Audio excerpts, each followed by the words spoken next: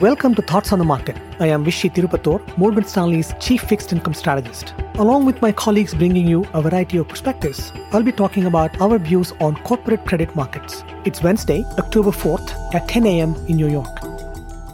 With the second quarter earnings now in the rearview mirror, we look at how credit fundamentals have evolved and what that means for credit investors. Quality-based divergence in credit fundamental performance continues to bear out, reinforcing our preference for higher quality within the credit universe.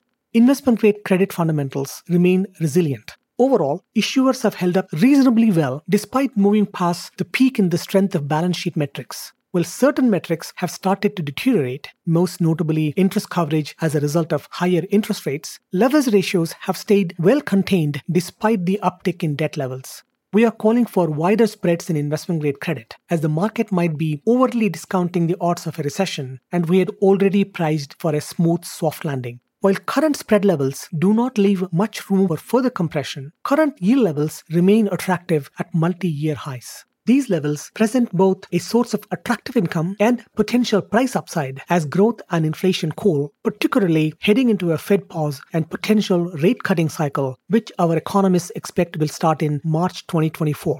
While one could argue that with spreads at tight levels, the yield demand could simply shift to treasuries. However, with very low dollar prices on most investment-grade bonds and the macro optimism around a soft landing, we think investment-grade credit will remain well-placed for some time to come.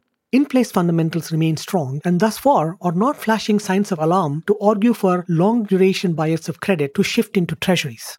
On the other end of the credit spectrum, in the below investment-grade segment, fundamentals have continued to deteriorate. Earnings growth turned negative, coverage metrics fell, cash-to-debt ratios declined, and leverage rose. The weakness was widespread across sectors, with materials and consumer discretionary sectors seeing the largest year-over-year increase in leverage.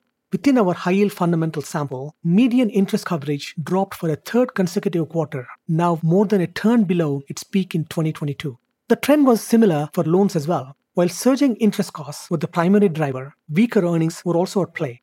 The concentration of tail cohorts is rising. In high yield, the vulnerable cohort, that is, companies with low coverage and low cash debt ratios, reached 5% in size, which is record high post-global financial crisis. In loans, the coverage tail inflected higher for the first time in 2 years. Clearly, quality-based divergence continues to play out in credit fundamentals, which aligns with our recommendation to be defensive and stay invested in the higher quality segments of the credit markets.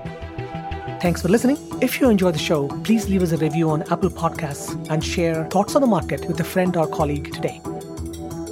The preceding content is informational only and based on information available when created. It is not an offer or solicitation, nor is it tax or legal advice. It does not consider your financial circumstances and objectives and may not be suitable for you.